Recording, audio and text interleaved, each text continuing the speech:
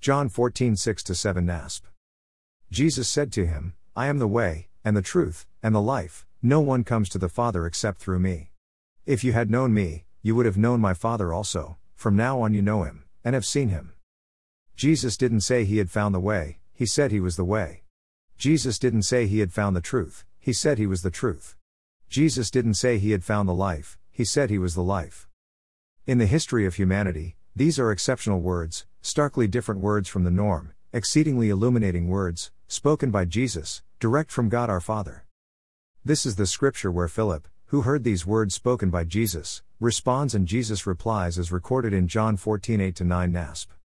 Philip said to him, Lord, show us the Father, and it is enough for us. Jesus said to him, Have I been with you for so long a time, and yet you have not come to know me, Philip?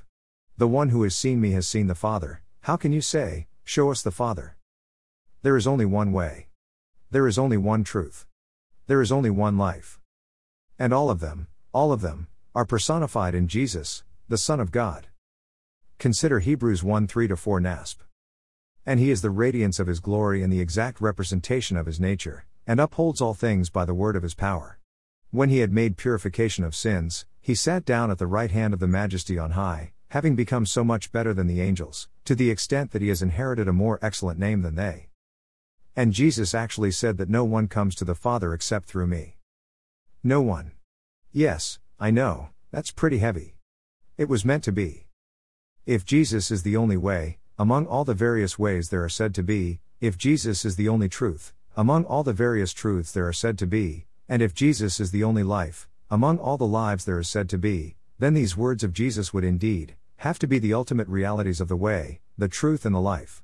There indeed could be none other. God, our Heavenly Father, has subjected all things, excluding himself, to the Son, so that through the accomplished work and words of Jesus, his Son, all things might once again be made subject to himself. Jesus is God the Father's response to our reconciliation with him again. That which is not holy, that would be you and I, being reconciled with God, who is holy, through faith and trust in the righteousness and accomplished work of God's own Son. 1 Corinthians 15:27-28 NASB. For he has put all things in subjection under his feet. But when he says, all things are put in subjection, it is clear that this excludes the Father who put all things in subjection to him. When all things are subjected to him, then the Son himself will also be subjected to the one who subjected all things to him, so that God may be all in all. We're not talking about subjective ways. We're not talking about subjective truths, nor are we talking about subjective lives. This is the objective, authoritative, definitive reality of what God our Heavenly Father has declared it will be. You may disagree with it, you may disregard it or even deny these realities, but God's objective, authoritative, definitive reality of what will be still stands. And Philip said to him, Lord, show us the Father, and it is enough for us. And Jesus replied, The one who has seen me has seen the Father. If Jesus was and is who he said he was, and God our Heavenly Father said Jesus was and is who he said he was, and Jesus did accomplish all that had been given to him to do, by his Father, there could be no other answer.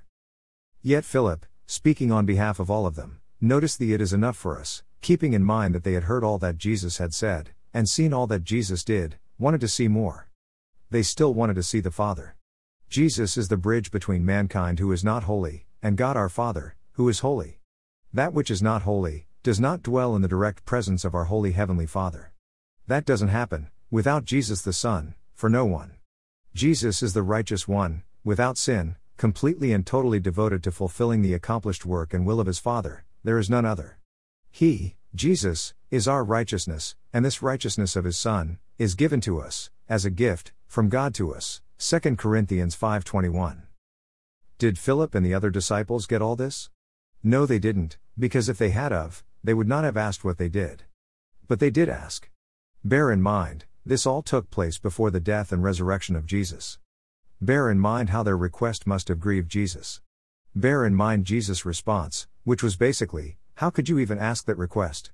When Jesus responded, how can you say, show us the Father? Jesus is the way. There is none other. Jesus is the truth. There is none other. Jesus is the life. There is none other. Worthy is the Lamb. Blessings.